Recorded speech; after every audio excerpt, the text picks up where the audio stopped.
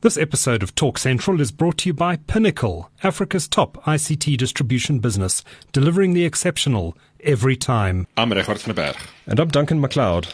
This is Talk Central, episode 227 for the week starting 22 July 2018. Talk Central is brought to you by Tech Central, SA's premier tech news website and podcast network.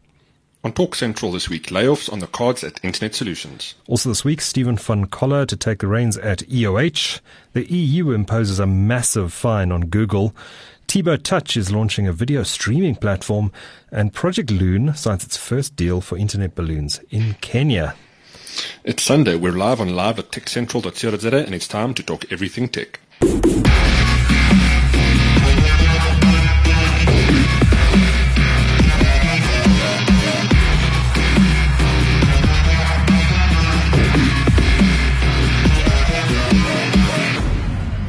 Well, welcome to the show. How's it, Regardt? How's it, Duncan? Very good, thanks. Very, very good. Lots of news this week. It's been a busy one, actually. Quite a lot Not happening. all good, unfortunately. Not all good, no. But we'll get to that in a moment. Let's do the quiz first, though. Certainly. The first question. Tibo Touch revealed in an interview with Tech Central this week that he plans to launch a video streaming platform. What will it be called?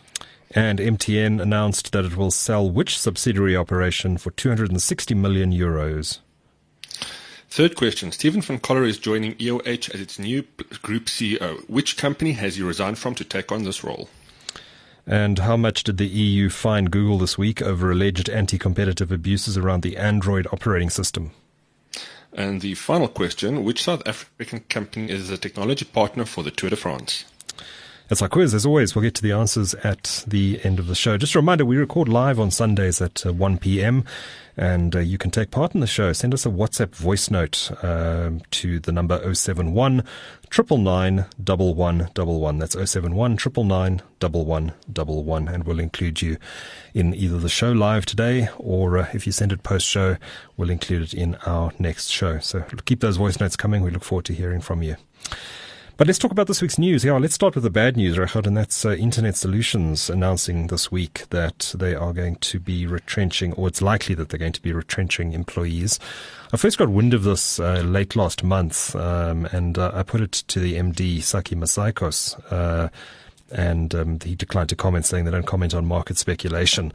I had only one source for the story at the time, so I decided not to run it, but got some further information from other sources during the course of this week and put it to him again, and he confirmed that there's a restructuring going on at the company, and this is very likely to lead to job losses. He didn't say, they said they're still busy with the process. They don't know how many positions are going to be affected, but my sources are saying that it could affect up to 200 people, and that letters have already been sent to various employees. I think especially in the technical support department, and they've been asked to reapply for their positions. So yeah, never great news. I think Data went through a process of redundancies last year or the year before last. So I think the group itself is finding the going a bit tough out there. There's been quite a lot of retrenchments around the industry over the last little while. And I guess a sign that the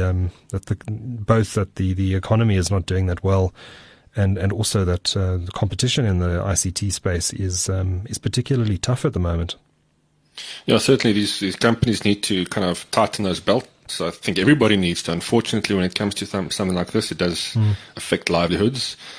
It's never a good thing, unfortunately. But companies also, I guess every few years companies do go, financially, or whatever the financial situation is, they do go through a kind of spurts of, kind of having to restructure or, kind of just reshape their business. I guess, that's the sign of a business being agile and moving and growing and doing things. Yeah, it's unfortunate. As sad as what it may be, yeah. It is very unfortunate, and it is no doubt partially due to the tough economy, but I think it's also to do with the aggressive competition that we're seeing in the ISP market. Fiber being deployed aggressively, new players coming into the market. I think Seacom Business has had a big impact on margins for some of these players. They're competing directly in that enterprise ISP market. So yeah, you have to be nimble. You have to cut the fat, and I think that's what's happening at Internet Solutions. And I think tech in general too. I mean, if you think about tech making business, who always talk about AI and these clever technologies that's just making companies work more efficiently, you know, that also has repercussions. You know, unfortunately, jobs do get impacted. I'm not saying that's the cause here. Yeah. But if you see how technology is making certain tasks much easier and automated, Yeah. Support and that kind of thing is one of them. I've seen a few companies changing their support structure to an automated platform, or it's an online platform where they have fewer staff managing more requests. So yeah, sign of the times. Yeah, I don't think there's too much more to be said on internet solutions. We'll obviously keep a close eye on the story and see how it develops, and will there be some further communication from the company. But tough times at IS. It's unfortunate, but I guess these things do happen from time to time in even the best companies. So let's move on. This next story is really interesting. Stephen van Coller, he used to run the corporate and investment bank at ABSA. He then joined MTN about 2 years ago, and he's filled various roles there. I think he was the head of digital, vice president for digital services or something along those lines. Or I think that's what he might be now. He was, I think, brought in to head up mergers and acquisitions. But he resigned from MTN this week after just 2 years in the job. And he's joining EOH as its new CEO. Interesting move. We know EOH said a few weeks back that they were in talks with someone with a great deal of experience in the I think they said in the corporate finance space with some background in ICT. Stephen van Coller was very well paid, very well remunerated at MTN. I had to look at their 2017 annual report, and if you include all of his benefits and everything, he was paid 20 million rand in the 2017 financial year. So I'd imagine that EOH is paying him some good money to come across. There's a lot of work that needs to be done at EOH. We all know what's happened to the share price over the last 18 months. EOH is going through a major restructuring. They've announced they're going to split into two businesses, one called EOH, which will house the old, call them legacy IT businesses, and a new business that will focus on fast-growing areas of the market, and also be the sort of the lead vehicle for any further merger and acquisition activity that they do. And that's going to be headed up by Zunaid Mayet, who was the former group CEO who resigned just a couple of months ago. So there's this new EOH Holdings entity, whose two investments will be EOH and Nextech, which is the new venture that Zunaid is going to head up. And Stephen van Coller is going to come in and take over management or leading the EOH Holdings business. Interesting move. The share price, the market clearly liked the news, because on the day it was announced, the share price rallied by 22% in one day. Wow. Yeah. Wow. Arguably, the share had been massively sold off. I think investors had gotten very agitated and disillusioned about EOH and some of the reports that had been coming out there about some of its subsidiaries and dealings in government and dodgy deals and all that sort of thing, especially around the CGT group of companies led by Keith Keating, which was an acquisition they made and have now reversed out of. But there have been questions about corporate governance and whether it's being applied correctly at the organization. They've got some big challenges, and they need to win back investor confidence. So share price up 22%. It actually went up 6% the day before Stephen van Coller's appointment was made known, which does make you wonder whether there was any insider trading going on. I do wonder if the JSE is going to look at that. But yeah, the market's welcomed it. I don't know Stephen van Coller. I've never met him. Not even in his context at MTN, so I can't really comment on, give my views on the guy. But he's seems to be very well regarded, and has his history is mainly in banking. I think he was at Deutsche Bank before he joined ABSA, and then a 2-year stint at MTN. It's not clear whether he really understands the ICT services space, though. Clearly, he would have got some insight working at MTN. But probably not into the guts of what it takes to be a traditional IT services business. Although he would have obviously worked with companies in the various roles he's held over the years. and had an understanding of it. And perhaps you don't need to be an IT expert to run a holdings company at this sort of level. Depends on how good your staff is, your supporting staff, I guess. Yeah. But I will be reading the next EOH annual report, which is where they obviously disclose remuneration with a great deal of interest, because I think they're going to be paying this guy the big bucks. The big bucks indeed. Interesting move. EOH was clearly overvalued. Undervalued. It fell all the way down to 25 Rand. If you think that 2 years ago it was trading at about 180 Rand a share. So it lost over 80% of its value over that period. It's bounced now up to around the 42 Rand level. May still be a buy, I don't know. I'm certainly not taking any chances on it. But yeah, it was incredible to see the value destruction that happened there. I think it's a combination of investor jitters, the collapse in investor confidence in South Africa, coupled with all the state capture allegations that were reported in the media, the Gupta leaks, emails, etc., which EOH got itself caught up in. And I think investors just took fright and said, we're not going to touch this thing. Get out.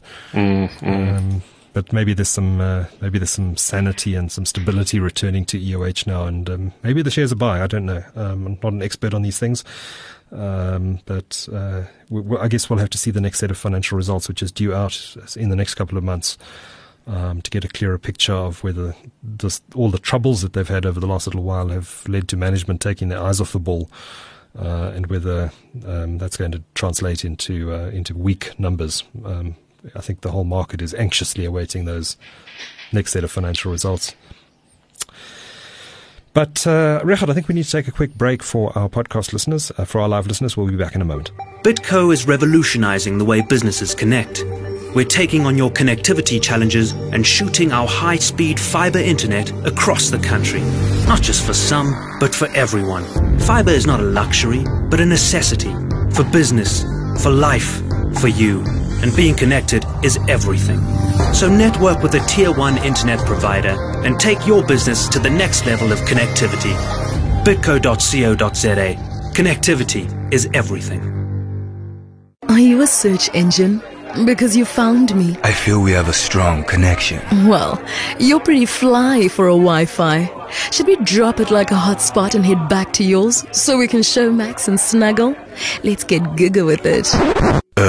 But I don't have fiber. Don't get caught in 50 shades of delay. Broadband your horizons and switch to Vox's super fast, super reliable fiber network. Experience the momentum. Connect your world. Visit us at vox.co.za/fiber. Well, welcome back to the show. How's it, Regardt? How's it, Duncan? Very good, thanks. So, did you see the story about the EU fining Google 4.3 billion euros? Yeah, it's not a small amount of change, eh? It's the biggest regulatory fine that the EU has ever imposed by a long margin, bigger than anything they ever levied on Microsoft, for example.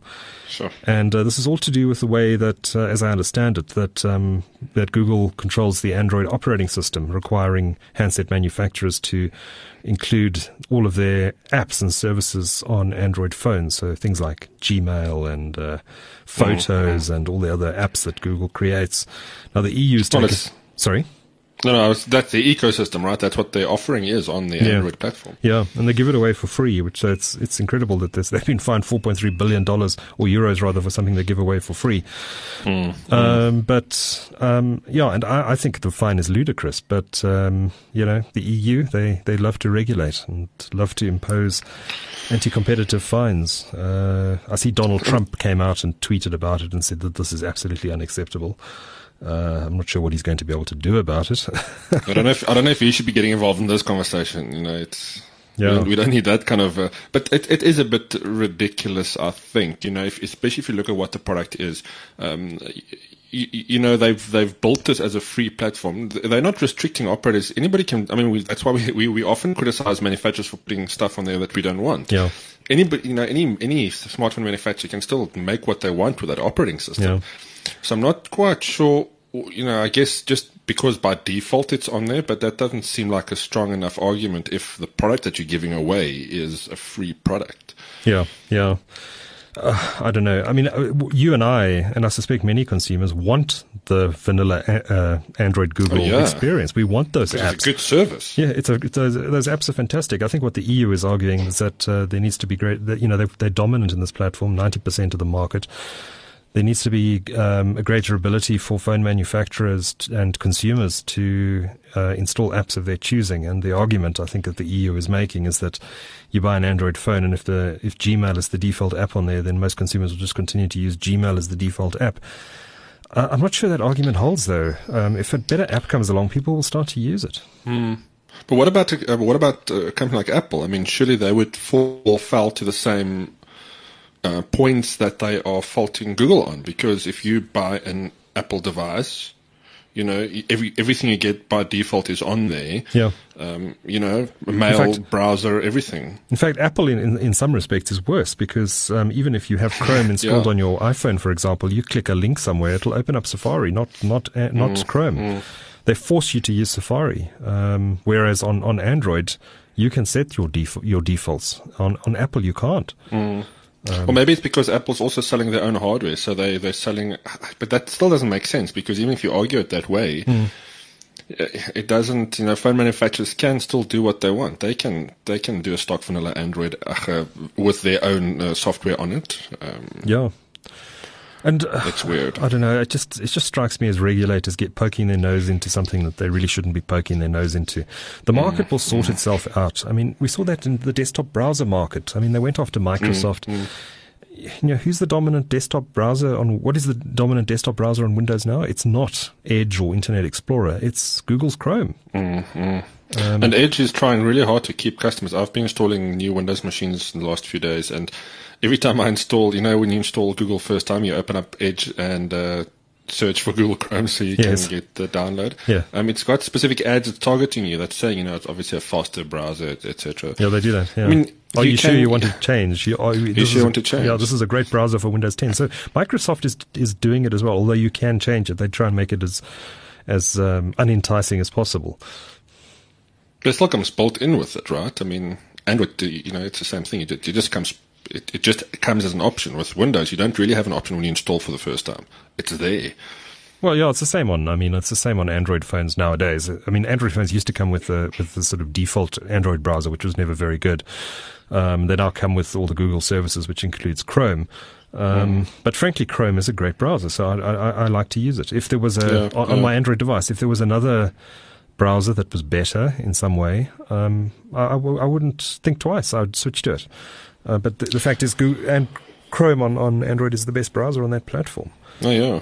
Look, I would hate to see them make things more complicated, but a simple solution would seem to be, especially in an age of internet-connected devices, obviously in places where it's not, where you don't have a prevalence in internet connectivity, it might be an issue. But what about just giving them an option when you boot up your phone for the first time out of the box?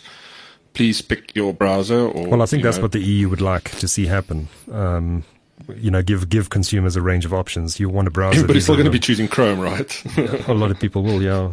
Google Chrome. I mean, it'll be the first option. And the fact that people have chosen Chrome for Windows as it's now the biggest browser on Windows tells you that the market will sort itself out. You know, Chrome Google brought out a better browser than Internet Explorer on Windows PCs, and people moved to it. The market sorts itself out. Sure, there's some people who still use Internet Explorer. They tend not to be tech savvy. They tend to be, how do I put this delicately? They tend to be of an older generation, and it doesn't matter. I mean, they're fine with it. Why force them to have to go and choose a browser now? In fact, if anything, I would put the blame on the company that manufactures the phone for making the choice. If they, you know what I'm saying? Like, don't blame the guy that's providing the software for free. Whoever is implementing that I'm not saying go after them, but like, surely the blame isn't just with one business. It's an entire chain of things that happen. Yeah. I mean, why do some companies get it right so well and others obviously mess it up, and there's just too much bloatware on the device? and the customer talks and they don't buy the device. Yeah. Yeah, I'd hate a situation where the operator is deciding what's going to be installed on my phone when I receive it. I mean, they already have too much control. There's already too much bloatware on these things. Yeah, they're the last people that should be touching the phone. If you buy a phone from Vodacom or MTN in particular, those two operators, their bloatware is all over that thing. I hate it. I don't want their software on my phone. If I want their lousy app, I'll go and download it from the Play Store. I don't want it to be on the phone, and I don't want to force me, or I don't want them to make it a system app, so I can't uninstall it, which is what they do.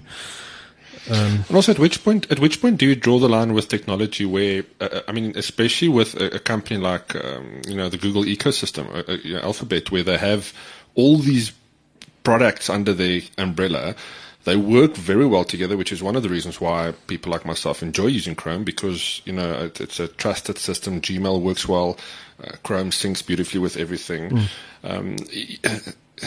Yeah, I mean, I've lost my train of thought there, but it's consumer choice. It's about consumer choice at the end of the day. I mean, I use Vivaldi as my desktop browser because I prefer it to Chrome. I used Chrome for many years. I think Chrome has become a bit bloated, and it's still a great browser. I'd use it over Internet Explorer any day, and probably use it over Firefox as well. But Vivaldi, I really like some of the features in it. It's a power users browser, and I've switched to it, and it's called consumer choice, and these things are free anyway. Yes. So I really do think the EU is butting in where it's not wanted. If you look back at the Microsoft antitrust situation back in the late 1990s, where regulators were going after them, I can't even remember the details of that. It had something to do with Internet Explorer on Windows as the default browser. I forget the details. Yeah. But that they were fined, and they were told they were bad and wrapped over the knuckles. But ultimately, that issue resolved itself through the free market, through both Firefox and through particularly through Google competing with Chrome, and the market resolved itself, and consumers decided what the outcome was going to be. And Microsoft is now a relatively small player in the browser market, and they're desperately trying to maintain and grow market share against a competitor who's now significantly bigger than them in browsers. So, I don't know, let the market sort itself out. If consumers are not happy with Android and the way it's being pushed onto them, someone will come up with another operating system. You can be sure of it. And there are other manufacturers looking at it. Samsung is developing Tizen. I don't know if it's any good. I've never used it.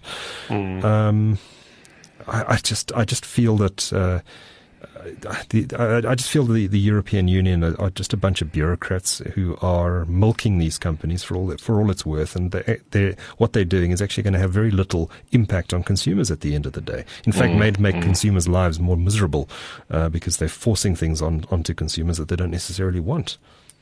Why don't they spend all this money doing these kind of this process of law, and then just rather educate their citizens, just spend that money on some clever ads and show them how to install other operating systems or browsers if they want to do that. And I'm being serious when I say that. There's, I think, much better ways to educate people, because that ultimately is where the power does lie, like you said. And if the consumer makes it or if the consumer makes a choice, it has that impact ultimately for where the business decides to take a product. Yeah, I just think the EU should butt out of business and let these companies compete, pretty much like the Americans do. Although the Americans also have antitrust, and I think they did unfairly go after Microsoft in the late 1990s. But they take a much more of a hands-off approach than the European Union. Anyway, I think we've exhausted that story. So I had a great podcast interview earlier this week with Thibaut Touch, formerly of Metro FM, and he's now running Touch HD, an online radio station. Really interesting guy, very interesting guy. I didn't know. I found out for the first time in the podcast that he moved to the States when he was a teenager, I think 17 or 18 years old. He finished his schooling in the US, and the people he stayed with were the parents of Grace Jones, the artist. And when he finished his school, he moved to New York, and he stayed with Grace Jones in New York, I think in Manhattan. And he really inserted himself into the show business world there, hustled a lot, and got a show on the SABC through Metro. He was working for Def Jam Records. eventually came back to South Africa and joined Metro. I think he was hosting the breakfast show on Metro. And then he struck out with Gareth Cliff to form a co-venture with Gareth Cliff called Touch Central, I think. And then he left that to start Touch HD on his own. I'm not sure what the mechanics of that were, why he left Cliff Central, but he did, and he started Touch HD. I don't know how well Touch HD's done. If I look at the most popular podcasts in iono.fm, he's right up there, so I think he's doing well. And he broke the news with us this week that he's launching a video streaming platform, similar sort of style to Netflix, apps and watch on your TV in 4K. And he's going to be working. He's secured a lot of funding, apparently, from the IDC, the Industrial Development Corporation, to develop local content. And he's going to be launching this in just a couple of months' time. I think early October is the official launch. It's risky. Going into the content game, streaming game, launching a new brand is an extremely expensive affair. So he's brave. I wouldn't do it. It's great to see this. We need more of this, though, because these are the platforms that's ultimately going to be main sources of consumption alongside YouTube and Netflix and those things. People are, going to these, what do you call them, micro or niche audiences or niche, kind of streaming services or content streaming services, that you want to tune into because you know where it's coming from. You want to consume something directly from that kind of brand or that flavor of brand. So I think it's got a bright future. It's just we need one big one to take off and really hit those numbers. Yeah.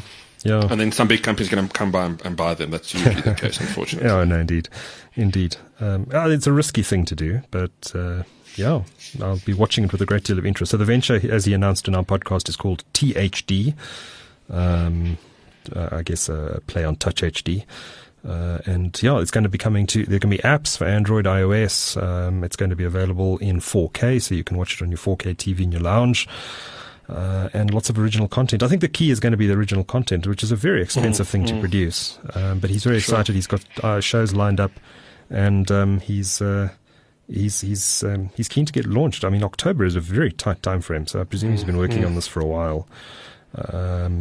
But THD, I look forward to seeing more, and I'll definitely be at the launch and be reporting from there and providing more details on what he has planned. Sounds good. So, Regardt, you've got something to talk about, the Project Loon, which is the Google Internet Balloon project, right? Quite exciting stuff. It's Alphabet's Project X division has announced its first commercial deal. And interestingly enough, that's with Telecom Kenya. And now, according to Joe Mukuru, Kenya's Information Communication and Technology Minister, this is a technology that they'll be introducing that the licensed operators will be able to use. So what they want to do is in places where infrastructure can't be deployed cost effectively or within a good time frame, they want to cover massive areas of the country with Project Loon, which is essentially antennas hanging off balloons at 60,000 feet above the ground, which is pretty impressive stuff. I didn't think these things were stationary, though. I thought they moved all the way around the planet. And they do. Oh, well, they would control them within an environment, within a specific. What they say is at 60,000 feet, there's a specific wind, air movement that keeps them obviously within the place, within the areas that they want to keep them. And there must be some kind of control mechanism, I'm sure. I thought they'd really actually pulled back on Project Loon. I seem to recall reading something about a year ago saying that they were not going to be pushing it as aggressively as they were. Well, I think because it doesn't make sense everywhere. If you look at where they first deployed it with in Peru following those massive floods, when they first launched it, because they needed to get communication down to the people, I think they managed to connect 200,000 people or something. So in these very specific use cases, and I think like in Kenya where they want to cover massive parts of the country with cell phone or data connectivity. This is a very practical short-term solution, I'm sure, and as the technology matures, potentially becoming a permanent solution. Yeah, it'd be interesting. I look forward to seeing what the outcome of this project is. Do you remember a couple of years ago there was one of these Project Loon balloons that came down in the Karoo, and some farmer found it and was scratching his head. UFO. I thought it was a UFO or something. Yeah, that was a fun story. I think they did ship that back to Google eventually. Well, interesting. Just in closing on that story, that they're doing 4G speeds on that now. So really, and they're not necessarily going to deploy this in Kenya, but they've managed to get up to 4G speeds using the Loon technology, which is very good. Interesting. I wonder how it's going to be priced. Have they said anything about pricing yet? No, nothing. Cost of the project. Costing for the consumers, and nothing has been announced yet. Okay. And there's no time frame for it either, so it's kind of, at least it seemed like the balls just started rolling. And yeah.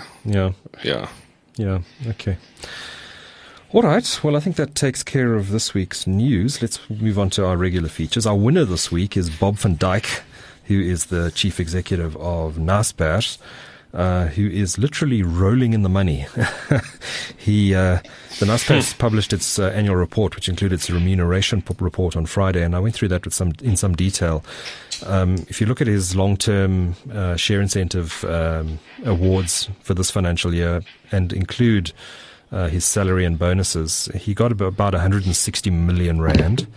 But if you then include the share options that vested this year, so options and share appreciation rights, he made, if that's the correct term for it, because I don't think he would have sold those shares yet, but he is eligible to sell them, as I understand it, once those shares are vested.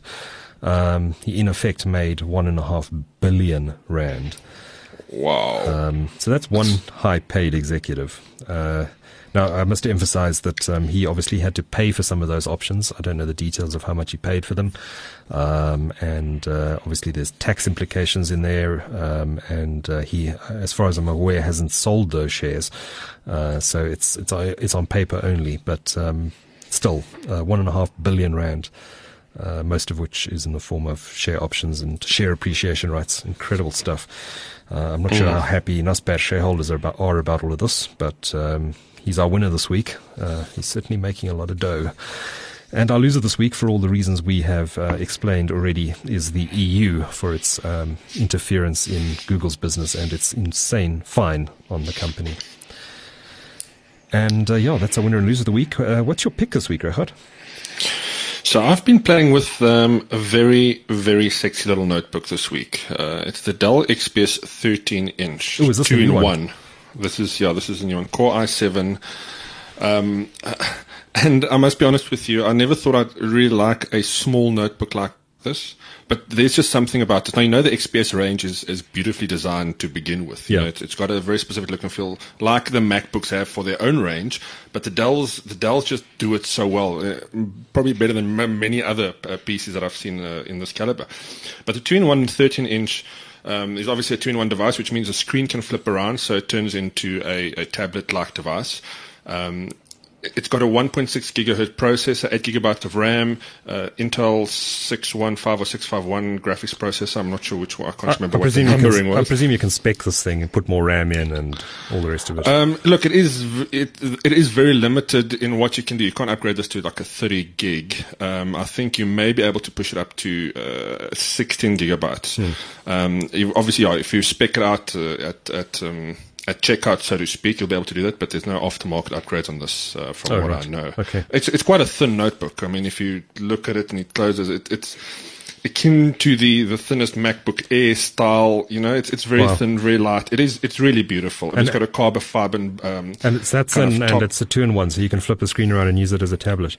Yeah, so with Windows 10, obviously that is actually a fantastic experience. And the screen on this thing is also pretty good. It's a very high resolution screen. There's two options you can choose from. There's a 1920 by 1080 option and a Quad HD version, which is 3200 by 1800. Nice. Unfortunately, that's not the one that I've got here. Okay. But yeah, that would be the one. In terms of portability and it's a pretty powerful machine. It's got the Core i7. Even though it's a 1.6 gigahertz, you also have to keep in mind that you're looking at a really long battery life here. I haven't tested it completely yet. I think I'll probably be able to get 5 or 6 hours from my usage over the week so far. So, definitely worth checking out. It's not the cheapest notebook, but you are paying for a lot of benefits here. It's a very thin bezel around that screen, so when you flip it around, it really feels like a tablet. There's no thick edges around it. Yeah. Just don't drop it. So just don't drop it, yeah, for sure.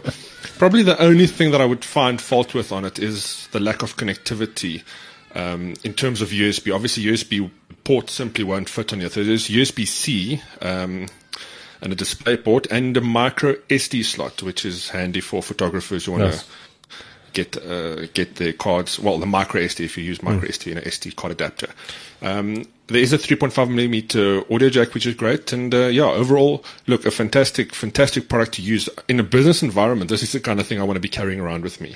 I won't be editing videos on this, but it does everything else. Lightweight, even business traveler device. Yes. Look, I can run Photoshop on here, and it does basic editing that I want to do beautifully, but I wouldn't do anything from a video editing point of view. Obviously, it's not built for that. But fantastic in a business environment, I think. I'm quite tempted to get something like this.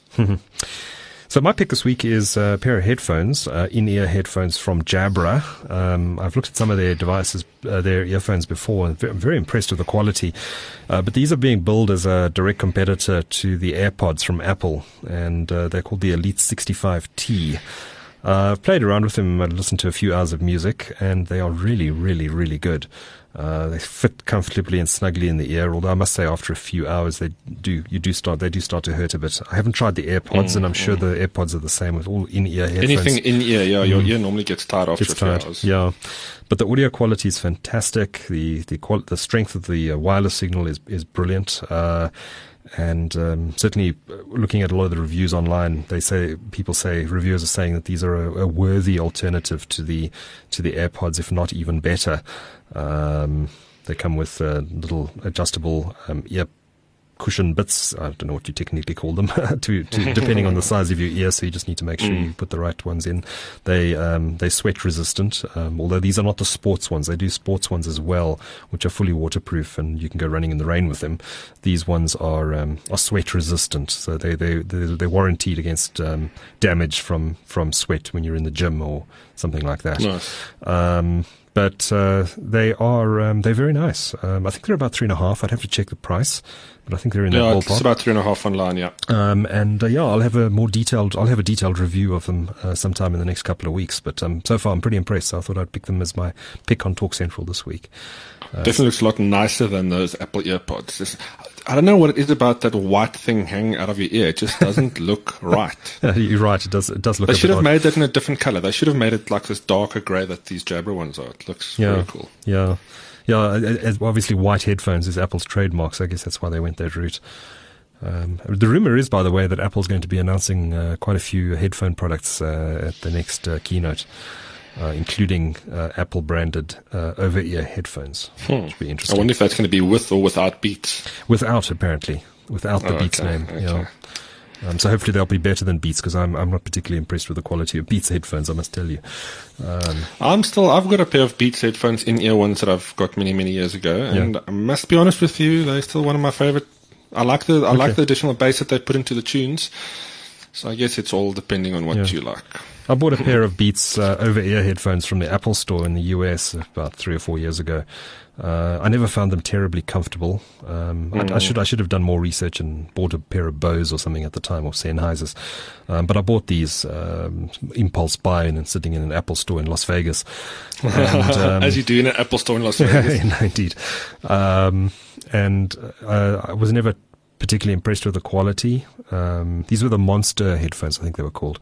They were blue. The build quality wasn't great. The audio quality wasn't great. And a couple of years ago, they just broke. Not that I sat on them or anything. They just broke. So I will not be buying another pair of Beats headphones again. I've had a very bad experience with them. Oh, they're certainly not worth the money, that's for sure. I mean, I wouldn't. They're expensive for what they are. If they were cheap, they're cheap. They're cheap headphones. Yeah. Well, that's the thing. If they were much more value for money, like the Skull Candy, that would have been a different thing. But exactly. But I'm a Bose man through and through now. Really good quality from Bose, but Sennheiser also does amazing stuff. I see they just announced a new pair of headphones that's selling at MyTech Direct for I think $35,000. Rand. I haven't heard them, but I also wouldn't be spending that much on a pair of headphones. Is it worth taking a trip out there just to go and experience them? Probably. Probably. I did hear the previous high-end ones, which I think were 22,000. Yeah. And I presume this is the replacement to those, 35 grand. Ouch. Yeah, no, that's too much for a pair of headphones. Unless your name is Bob van Dyke, in which case you can afford them. I think at some point, unless you really can tell all the little things apart, for most people, you just want something really good and loud. Yeah, for sure. So, anything else we need to do? I think that's quiz results. That's almost our show this week. Yeah, let's do our quiz results. Let me do the first question. T-Bud Touch revealed in an interview with Tech Central this week that he plans to launch a video streaming platform. What's it going to be called? And that's THD. Second question. MTN announced it will sell which subsidiary operation for 260 million euros? And the answer is MTN Cyprus. And Stephen van Coller is joining EOH as its new group CEO. Which company has he resigned from to take on the role? And that's MTN Group. And the fourth question, how much did the EU fine Google this week for alleged anti-competitive abuses around the Android operating system? And the answer is a whopping 4.3 billion euros. And a lot of headphones. A lot of headphones, yeah. And which South African company is the technology partner for the Tour de France? And that is, of course, Dimension Data. And I had a really good chat this week with the guy who is heading up the technology operations. He was actually at the Tour de France in one of the trucks when I did the podcast with him this week, and he talked about how the technology behind the Tour de France works. I wasn't expecting it to be a great interview, to be honest. Perhaps partly because I'm not a huge cycling fan, but it was fascinating. So if you missed that podcast, do go and have a listen to it. And also don't miss the T-Bud Touch interview we did earlier this week. That was also very, very interesting. So we're going to add a new feature to the show this week. Hopefully it'll be a weekly feature, but you tell us whether you like it or not. I've recently launched a new podcast on the Tech Central platform called Rock Central. Rechard, I know you've had a chance to listen to one or two of those already. And no, they're awesome. Well done, by the way. They are really great listens. Thank you. The idea is really to have a bit of fun and to showcase. I love rock music, a wide range of rock music from prog, 70s prog, modern prog, classic rock, hard rock, heavy metal, progressive metal, you name it. I enjoy rock music. So I thought, let me turn that passion into a show since we have the platform. And we're fully licensed through the local rights organizations, so all legal. And I've recorded 2 episodes of the Rock Central so far. It's already available through all the main podcasting platforms. So if you're using iTunes or Apple Podcasts or Google Podcasts, Iono, TuneIn, Overcast. I know I'm going to be missing names here, but it's on most of them, if not all of them by now. Just search Rock Central. That's one word, Rock Central, and you should find it and hit that subscribe button. I'd love to know what you think. But related to that, I thought what would be fun to do on this show, on us every Sunday, is to record or to play back a song of the week.